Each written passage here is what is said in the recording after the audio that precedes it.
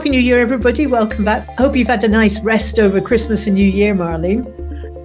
Not bad. Yeah, not bad. Got some nice presents, but I wasn't away anywhere, actually. I wouldn't mind going off for a wee holiday somewhere. But in the meantime, I have just booked myself a ticket to go and see Leslie Riddoch's new film, Denmark, A State of Happiness. I'm seeing it down in Greenock, actually. But you've seen it already, haven't you? I have. I saw it in Stirling a few weeks ago now. And because Leslie is now in the middle of a tour of Scotland, and she's doing a whole load of events, Q&As and showings of the film. If you haven't already got your tickets, we'll put the link below that tells you the dates and where you can get them. We've got a treat for you now. We've actually got an interview with Leslie talking about the film. But first, let's just have a little taster. This is from Denmark, The State of Happiness.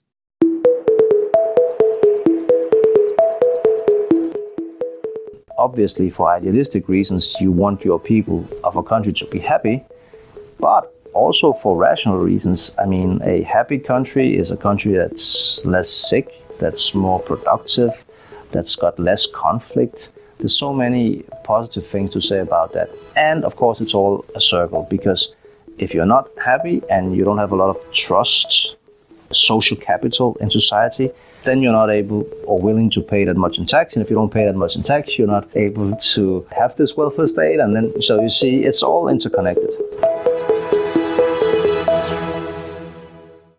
Welcome everyone back to Scottish Independence Podcast, and we're sitting here with Leslie Riddoch with us. Welcome into the online studio, Leslie. Thank you. We know you're in the midst of promoting the latest of your films, sort of Nordic series films. Latest one's about Denmark, and we also know there's a film about Faroes, there's Iceland, there's Norway, Estonia, and this is now fifth in that sort of Nordic series. And, was there anything about Denmark that particularly struck you? Something that we should be doing here in Scotland? How did it go?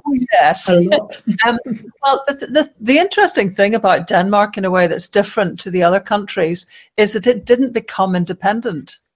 Denmark was the mothership.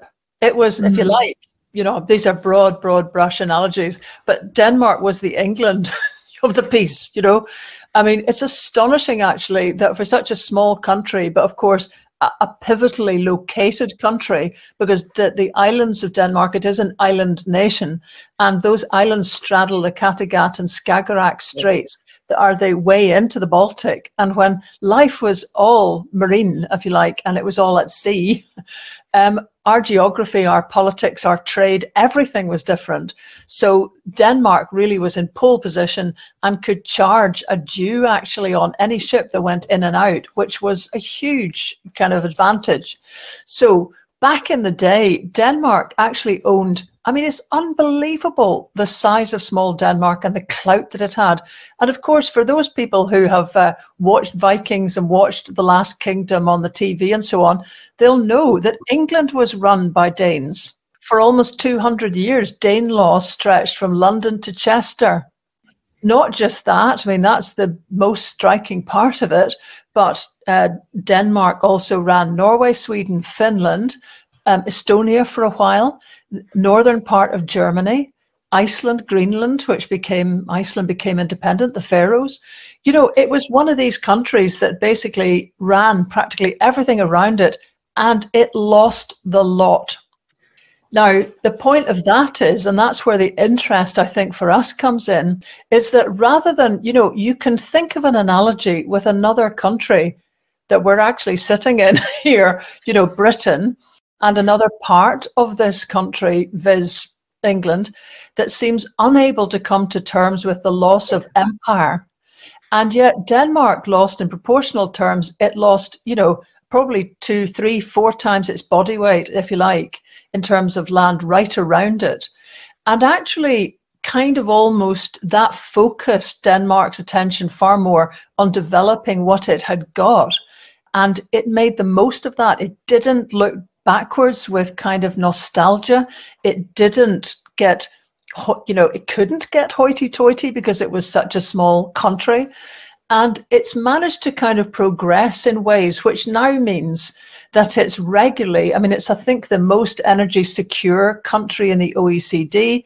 Its GDP is regularly a third higher than Britain. It has a more literate population. And of course, it has regularly, it tops the poll for having the happiest people in the world, which clearly we don't have. So that's the sort of backdrop that would mean a Scot should want to look at in Denmark and think, wow, there's a country that's really experienced a lot. Yeah. I saw the Stirling showing, which I think was the first one that you'd done. And at the end, when the credits started to roll, there was a moment of just quiet. And then people started to applaud. And I think it was almost as if we were all going, whoa, just what have we just seen? I was actually nearly in tears at that point. I could feel my eyes are welling up. And it was not just because what a lovely, their education system, how they care for bring their children up, and the emphasis on cooperation and relationship building was wonderful to see. But part of me was just, that should be us. And it was that sheer frustration and actually quite a sense of being cheated out of something that should be ours. I mean, what kind of responses are you getting to the shows that you've seen? That's exactly what everybody is saying. And I mean, in that respect, it's not so different from the other films, because they all show potential of small countries with less going for them fundamentally than Scotland, that has just managed to get the show on the road through a number of different things, but mostly by trusting its own people far more than we do in Britain and thus in Scotland, because we've just done mini-me up till now.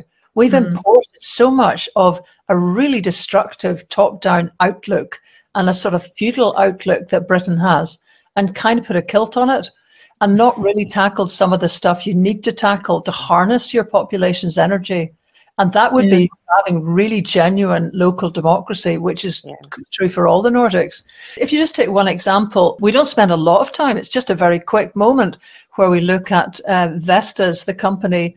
I can't remember the proportion of the world's turbines that it produces. I think it's between 1/4 and 1/3. Now, Denmark has a much worse wind take than Scotland, as in you get less out of the wind than you would in the north of Scotland, which is practically one of the most windy places actually in the Northern Hemisphere. And yet the Danes cornered the market in wind turbines because they took a political decision early doors in the 1970s. And because they had a collaborative proportional parliament, that decision was taken collectively, not by one party that then got beaten and ushered in the other guys coming in who just undid everything the first lot had done. And they stuck with that policy of going for wind for 50 years with totally changing, ever-changing coalitions of government. But because there had been agreement with the previous government, those coalition agreements held, even though the members of the coalitions changed over time. So anyway, that sounds complicated. The net of it is that Denmark has been made investable because it has a continuing outlook that it can deliver on when it comes to energy in a way that Britain, I mean, good grief, all it takes is one by-election result for the Tories to suddenly change energy policy completely. And everyone here, okay, we know that's rubbish, but we've sort of got used to it. In Denmark, they've got to used to precisely the opposite, which is this commitment to Vestas. Now, it sort of breaks my heart because Vestas was the product of a couple of engineers in the 70s, long-haired hippies who just decided they had a different idea. And meanwhile, in Scotland, another guy, Gordon Provan, who lived down the coast in Ayrshire, had a similar sort of moment of epiphany, produced small wind turbines on the same scale as the Vestas guys at the beginning. And Gordon's windmills, I mean, they're still around the place, but they got nowhere. Whereas Vestas were scaled up to become a massive company in Denmark, employing thousands of people still. And it's that difference when you come back to that feeling of regret and that we've missed something. I mean, it's tangible what we've missed. Yeah, it is. And it's also, I think, the sense of everybody working for the good of the country in Denmark. They might have different perspectives on all sorts of things, but at the end of the day, they're all trying to do the best for their country. And that's why they're working together. And then you look with dismay at Scotland, where we've got half of the country think we want independence, we've got half of the country think, no, no, no, we want something else. And those two halves are kicking lumps out of each other constantly.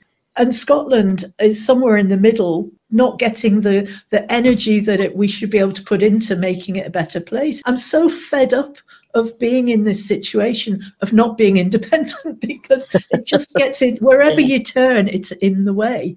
In that Denmark film, I mean, I say I haven't seen it yet. But Fiona was saying to me that you don't talk much in terms about Scottish independence in it. Is that just quite a deliberate approach to take?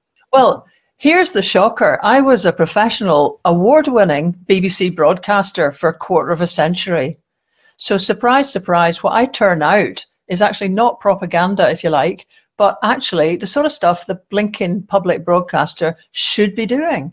Are people in Scotland interested in how Denmark operates, it being one of our nearest neighbours and probably the most successful one in the same size country? I think so. Will it commission a documentary about Denmark? No. So, you know, to me, that's what I'm answering. In every case, Norway, Iceland, all of them, they're not tub thumping about Scottish independence. They're saying, here's another small country, here's some of the story of how they do what they do, with the kind of interviewees I would expect to have as a broadcaster, asking them, you know, shaping it as a documentary. You then figure what you draw from it. And I think the aim is for it not to just be something that's available to yesers. But in all things, I have to say, I don't like being whacked out of the head with messages from stuff too much. And it's just, I think the most powerful thing is simply to tell stories and say, I don't mean stories as in makey-uppies, but I mean, here is the story of how Denmark got to where it is today, as far as we're able to tell. And you will do the rest. And that's the astonishing thing. The audience always does the rest. It's a very skillful approach in that way. And I mean, there was one, well, it is years back, I went along to, it was Clydebank Town Hall, and it was the Pharaohs film. You were there, it's the same format, you were answering questions afterward. And someone either in the film or maybe you said it after the film, there was this phrase came up. Someone, a Faroese person, had described Scotland as being a sleeping giant. And I had a really big effect in me. I mean, a bit of me kind of went, yeah, we are giant. But another bit of me was just kind of in parallel, was just that sense of, I don't know, like sadness or loss or a kind of poignancy about, but why are we asleep? Because all our energies dissipate. I mean, from that Stirling one that I went to, and the audience, there was definitely people in that audience who were not indie supporters. One of the people who asked a question declared himself as part of the empire, didn't he? But what was quite interesting, after the event, went round for a cup of tea at a friend's house, and she'd invited a couple of people back who'd seen the movie, and we were chatting away with them. And I suddenly realized, these people are not activists, they're not even remotely interested in indie politics. And so we were having a completely different conversation to the one that I normally have with my friends. And I thought, this is quite an eye-opener. And one of the things that really struck me was how little they knew about a lot of the stuff that goes on, even just stuff in Holyrood. You know, a lot of the day-to-day politics of Scotland, they really didn't know much about it because they've got busy lives doing something else. But how open they were to have a discussion about some of these concepts that they were hearing. And it's exactly as you said, Marnie, it's not badged as independence. I think that's so clever. And wouldn't it be lovely if everybody who goes to see all these other 19 dates that you've got took a friend who wasn't an independent supporter with them and see what they made of it? Well, I did suggest that in the piece that the National had, that's the object of it, is take a friend who's sort of swithering or whatever. Because, I mean, I don't think there's anybody that's kind of come out and sort of said, gosh, that was a load of, hectoring nonsense and a total waste of my time. I mean, it is about another country that I think most people are moderately interested in, really. It's nice of you to think that it's clever. It's the only way I would ever do something, and I feel quite strongly about this. I mean, everyone's got their different styles, but I hate being told what to think. I don't like manipulated messages. I am not a post box. You know, I'm a sentient person who just wants to know more about how things work. And then I sort of draw my own conclusions, you know. So in all of them, that is entirely how they are. And it's funny how it surprises me that people are surprised that there isn't some big, you know, moment where everybody waxes lyrical. But the people that we've interviewed, we sometimes ask what they know about Scotland. You know, quite a lot of them know nothing. In this film, like other films, there's always somebody who actually does know a wee bit. And it's when you've listened to them talking about their own country, I mean, that's the bit that nearly had me going in the film, where the newspaper editor just talks so kind of warmly about Scotland. And keeps bringing it back in, talks about a future where the Nordics, you know, include Scotland in the way they organise, and that Scotland's back in the European Union. And, you know, that does just about make you greet, because you think this is not your battle, son, you know. And the worth and value that other countries see us as having as potential members of the EU or partners, or just people to kind of hang out with, basically, you know, a worthwhile nation. That's what you get back from it when you're not trying to make them be part of your message, you know. So I hope that's what people get of it. Just talking about the Denmark one at the moment, was there anything that struck you as being something that, you know, ScotGov could actually start doing now, you know, before independence? Are there things that we could bring over, import over and try and make happen here, like short of being independent? Everything. Right. Okay, there's problems with expenditure, I'll give you that. But, you know, everybody is doing kindergarten from, you know, either 1 or 3 to the age of 6 or 7. We've got all sorts of, you know, some age groups get it, some don't. It's free. Most of the Nordic countries have an upper ceiling that's incredibly low. £200 a month in Norway is the most you can pay for kindergarten. It's, you know, incredible, right? But there is a contributory element that then makes it more affordable to do it. Whereas we have everything free, and it's limited then to, you know, certain cohorts. There's a clip in the film describing the Danish attitude towards childcare costs. Quite a refreshing perspective. I pay about 37% of my income in taxes, and I'm really happy, and I'm glad I'm doing it, because it means I got the kindergarten, I got hospitals, and anything I need provided. Is that the Danish way? Yes, we all help each other so that everybody gets the possibility to go to kindergarten. You also have families who don't have that much money, and then by us paying taxes, we actually help them getting a cheaper or more discount in the daycare. And some of them even go freely to daycare. They don't have to pay. The revolution you get when kids are getting, you know, that level of immersion and engaged play for about 5 years at the start of their lives, absolutely indispensable. And we could be doing that or getting close to it. The education setup, mind-blowing. You'd have to get over the sort of judgmentalism of the British testing system, which I'm afraid I think Nicola Sturgeon didn't, so that she still had put in testing of 5-year-olds. I think we're the only country in Europe that tests 5-year-olds, and admittedly small, but nonetheless any way at all. Finland, for example, doesn't have any external tests of its kids till the age of 15. So in Denmark at 15, just when all the pressure's coming on in Britain to succeed through competition, through being scared, through the motivation of losing everything if you don't make the right choices, at that point, Denmark goes, I think the kids need a break. And the kids can go off to an efterskola where they can basically still do their academic stuff, but also study something they really love for a year with other 15-year-olds away from their parents. I mean, yes. Who would not? Who would not go? Yeah. That was one of the things that really struck me, because my son hated school. And at that point, when he was starting to get himself in a real state about what he was going to do, and he ended up leaving school and having to go back in through education later through the Open University to get qualifications in order to go to university. Horrible, horrible, stressful time. That environment that you saw, I thought he would have thrived in that. And I'm furious that we don't have that available to us in this country. Sounds like it's a lot different over in Denmark. I think we're happy, but we're also very self-focused, and we try to use this year to show that now you're part of a fellowship. This is the strength of a fellowship. You give and you take. Some give more because they're wider shoulders right now or being a better place in life, and then you give more to the community, and then you get back. So there's ups and downs in life, and the ups and downs this year. So I think that's also one of the big values of being an NF school.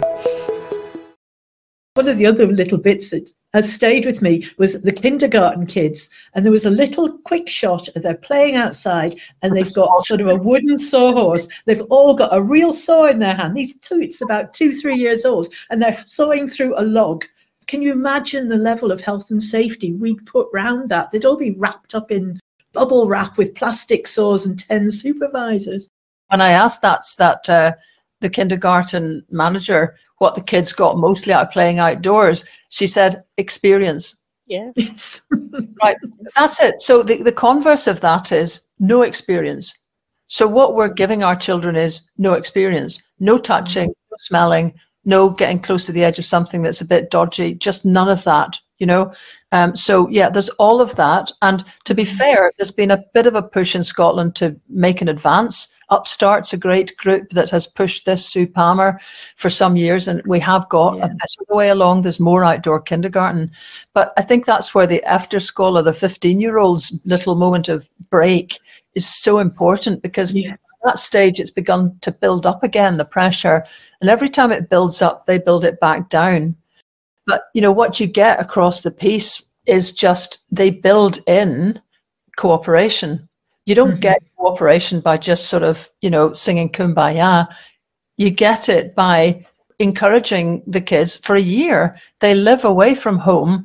They cook together. They take care of one another. They take responsibility for one another's problems and lives. And they come back as young adults. Everybody told us that.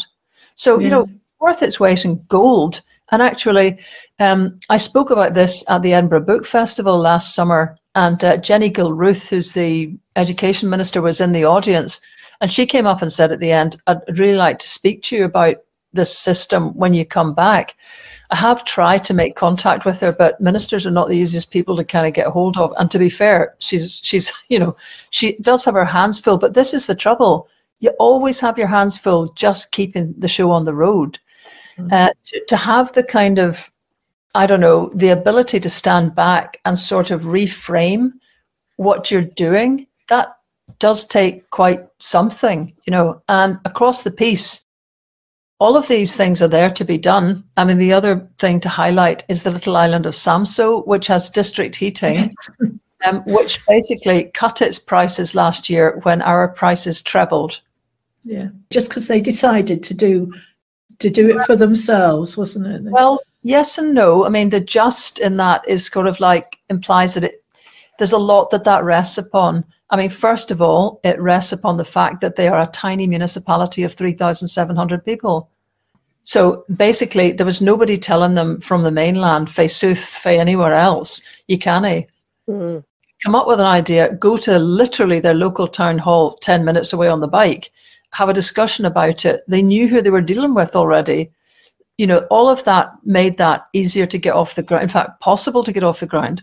And when I spoke to Soren Hermansen, who's one of my heroes, who was really the pioneer of a lot of this stuff, he actually said, if we'd been part of a larger mainland council, this would not have happened. So to say they just did it, yeah, but there's the kind of, with all the things in the Nordics, there are fundamental structural things which we don't have. So it's a bit like they've already thrown 6, so they're skipping around the Ludo board. We're, you know, throwing high, but we ain't throw 6 yet. So we're still not started because we haven't got local control.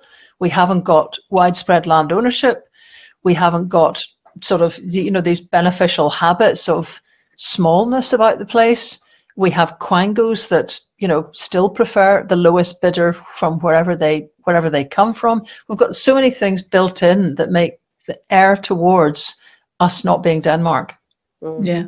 There's another grouping on the go that wants to use this 25th year of the Scottish Parliament to basically have a bit of a kind of MOT, and to say there were a lot of promises made about improved democracy when the parliament came in, and some of them have come to fruition, but some of them, particularly this decentralization, never happened, and it's gone in the opposite direction.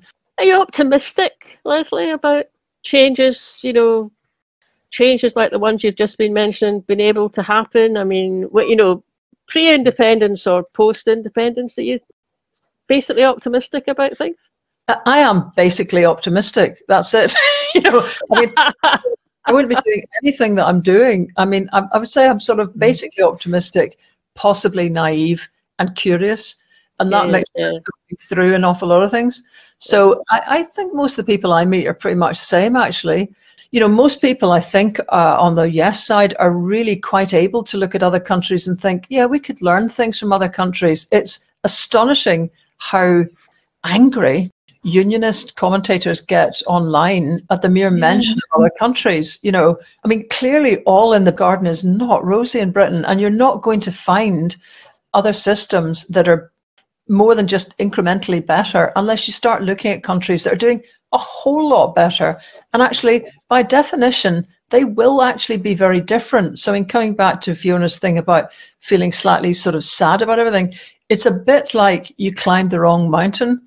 It's a bit like at the beginning it didn't look like too different a path, but actually you end up on just a completely different place than you expected. We've put a lot of energy into systems that are fundamentally so sort of elitist that they don't really get the change and transformation that you're looking for.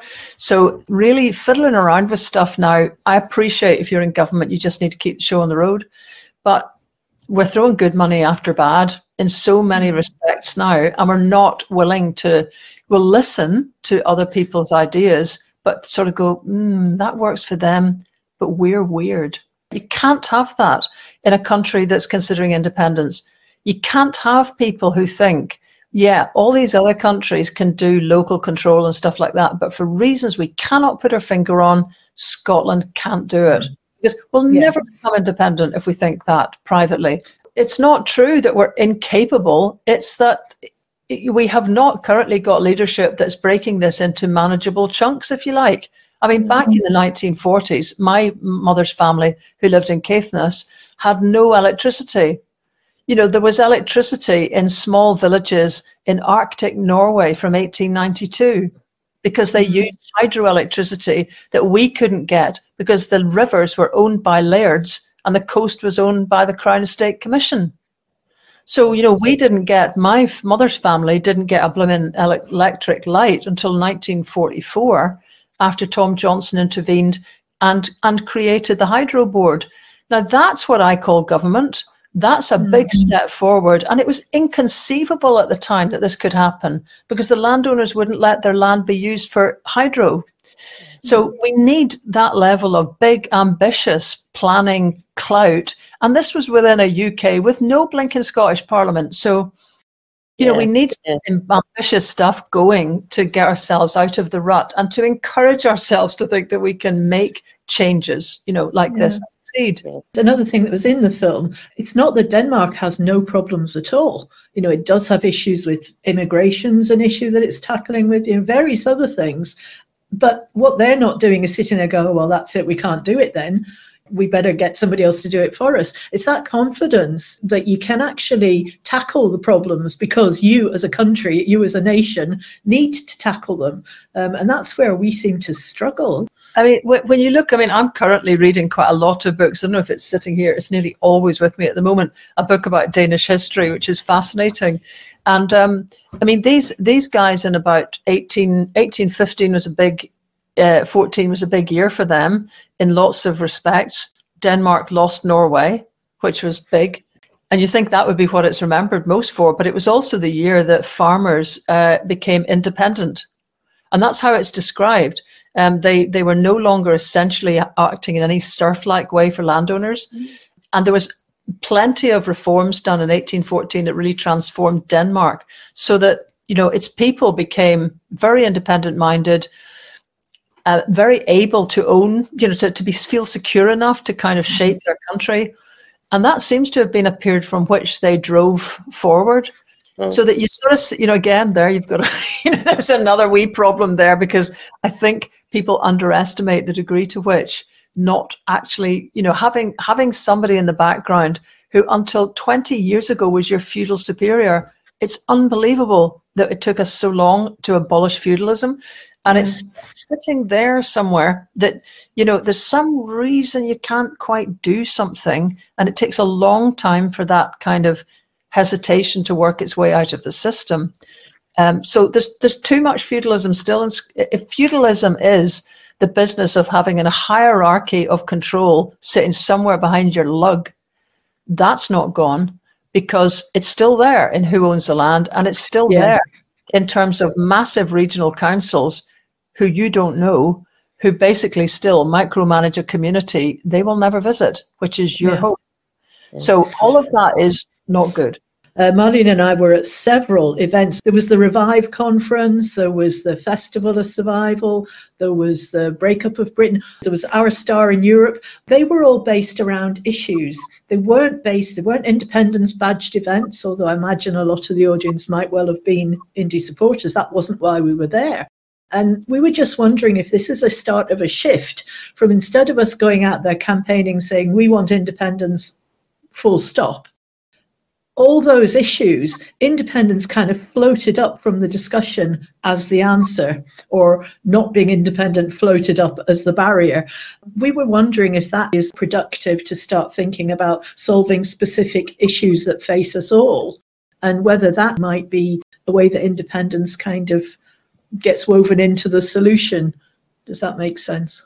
Yes, I think. I mean, funnily enough, I've just been having that conversation with some of the guys from the Scottish Independence Foundation about another idea, which is basically to almost have a kind of summer school so that people can immerse themselves in Scottish culture. Because so many of us know a little bit about where we live, but nothing about really international figures that, come from other parts of Scotland, about things that are astonishing about Scotland. When I was writing Thrive, I got very drawn into the astonishing geology of Scotland, even if you want to get to that travelled country almost in the world, really. Yeah. Who knew, So the Irish have long had summer schools, and these are people who, have got, they actually consciously set up. The GAA was a construct to try to promote Gaelic culture within sport. They've obviously got a whole massive kind of literature. They've got a lot going for them already. And then they created summer schools to make sure that each generation kind of fastened on to the greats. Yeah. And in Scotland, we don't have any of that. We play football, we don't have, but there is shinty, there is curling and so on, but it's very largely seen as a sort of Highland cute kind of exception to the rule. And we are not kind of consolidating our culture by any efforts other than school or whatever. Mm-hmm. We've got a series on Independence Live called Mibby's Eye. It's every month we do a video on for people who might be still making up their mind. And back in the summer, we covered a performance, and it was an events management student who was doing it as part of her final year, based on the idea of the National Collective. And she just went out to anybody she knew, said, come and do this event.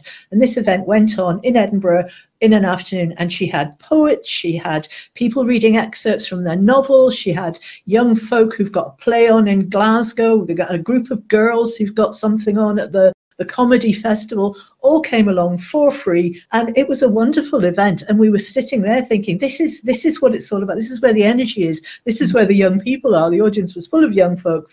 The person who put that together, she's Australian. She had to come over here and go, they're not doing X, I'll have a go at it. And okay. Yeah. But if you want to look at it that way, I'm Irish, you know what I mean? Or English or something. I mean, I was born in Wolverhampton. I have no idea why. But, so my parents are kind of very Scottish. But I think if you come from somewhere else, you do kind of come in and go, for fuck's sake, these people have got a lot going for them. And you don't have so much of the sort of inbuilt cringe. I mean, I've got enough of it to basically understand its power. But mostly going around the Nordic countries makes me realize the wealth of cultural stuff we've got here. And when you speak to people in other countries, you realize, oh gosh, it's just unbelievable, actually. I mean, every different dimension. And yeah, I mean, we're all quietly getting on with it. It doesn't necessarily, different forms of music don't get that much backing, and yet on they go. And Celtic Connections showcases that every year. Thank God for people like Donald Shaw and all the folk who've put their lives into supporting that kind of traditional music. It's just one corner of what we've got. But I'm really sort of suggesting we have a summer school event, like a music festival. You get a long weekend. It's scheduled with music in the evening.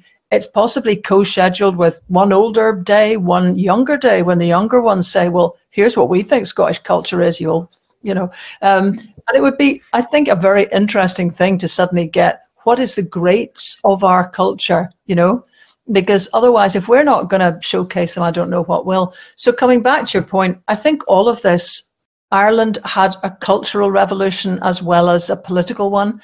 And perhaps because we've been very focused on a parliamentary process, we've sort of left the rest of that a little bit out. So that probably is a very good place to be putting energy at the moment. Yeah. Have you got plans to do any more of these films? Fiona and I were chatting beforehand when we were both going, Ireland. You need to do Ireland. No, because I mean, this is taking lumps out of me. Everything that you see is the product of an awful lot of time and stuff. Oh, sure. Yeah. Actually, apart from anything else, as you will well know, you gals, emotional energy. To believe that something can be done, that it can be good, that you will get interviewees, that you will go over and it won't be disastrous, that you can get a film schedule, that everything will roughly work, that nothing will go wrong with you health-wise in the middle of it, that you will get back, that it will get edited, that it will have a shape, because at the beginning you can't be sure. Yeah. Will then appeal to audiences, that you can persuade cinemas to take it on, that all of that can be done. That's 6 months work easily for nothing. Yeah. So, it's kind of like, it's an easy thing to say, I just bounce on to do the next thing. And it's nice that people have that expectation. Ireland's difficult in a way because people half know that story. A lot of the Irish history has been hyper told. The beauty of the Nordics in a way is like, who knew anything about Estonia? I knew hee-haw, I didn't even know it was on the map. So it's a bit of a different thing. People have also talked about Scotland, which again, it's strangely is more difficult because we live here and know so much about it. But there's definitely thoughts bubble up. At the moment, I'm just very interested in this cultural aspect of things because it feels like, some of the custodians of a very sort of special culture, many of them are dying. And it just feels like, we just need to do something about this, actually, before we've lost the carrying stream, as Hamish Henderson used to speak about it.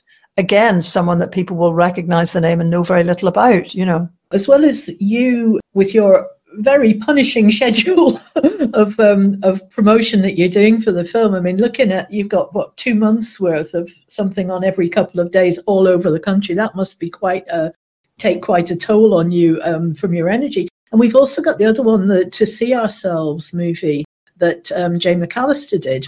How much easier would it be to promote some of this kind of stuff if we had a slightly more joined up independence media? Because we're all so fragmented, we're all doing our own little bit. And if you look across the piece, you've got broadcasters, live streamers, you've got iScot Magazine, you've got Orkney News, you've got The National, you've got us, you've got various other podcasters, not least yourself. And I just wonder if there's something that we could do that kind of coordinated that a little, so that if you come, you've got, here's my new movie, and we all go, right, we swing into action. Everybody's sort of, there's a press release goes out. It goes out to the massed indie media. I'm just making this up as I'm talking. We're all out there. Is that something? Could we be amplifying each other's voices more effectively? We certainly could be amplifying each other's voices a lot more than happens. I mean, it happens a little bit, doesn't it? Like on Twitter, say. But Twitter's such an ephemeral thing. A tweet happens and it's not around really. But there is a bit of that goes on. But yeah, we should. Should keep thinking about that, Fiona. Well, I think your summer school. Maybe we do a session for the indie media. I mean, sure, all of that is a great idea. But the thing that I've realized through this film particularly is that, as I said, although I was employed, by the dreaded corporation for 25 years, as a professional broadcaster, I have completely given up on any expectation of, if you like, support for a product that could easily be on any channel, completely not expecting any help at all. No help just from distribution, no help to fund it, no expectation it would get commissioned. Because therein lies madness. You spend time trying to get something commissioned, it's not going to happen. It just delays you and you get depressed. And some people who, are more broad-minded people within some of these organizations have basically said, you could have got help with this.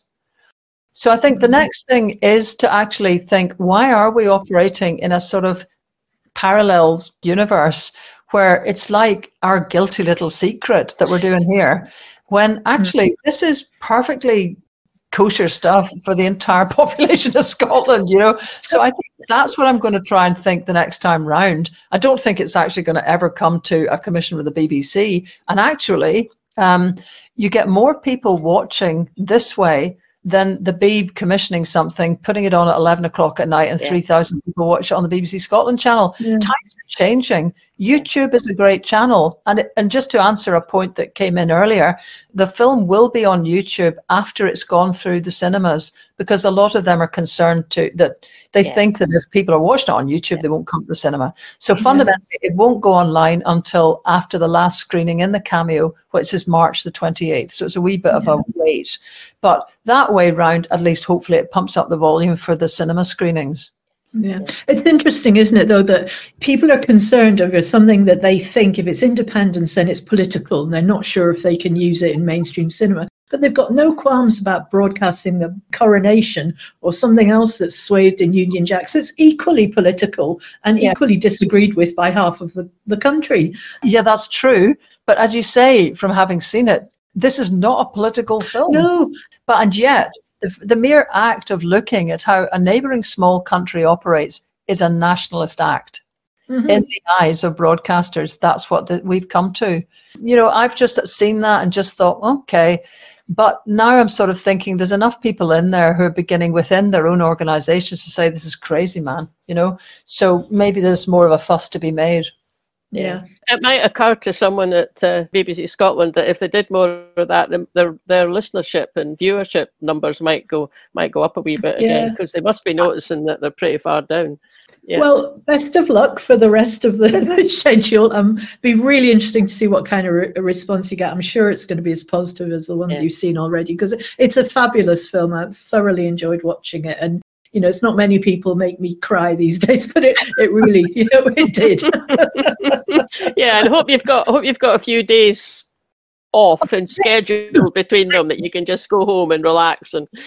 But really, I totally love going around. Probably it's because the template was there from when I was young. We used to come across from Belfast to go to my grandparents in Wick, and got there in one day, right? Oh, wow. Before the A-line was dualled, before there were bridges over the Firths above Inverness. So to me, all of these are little trips, because that was like a one trip.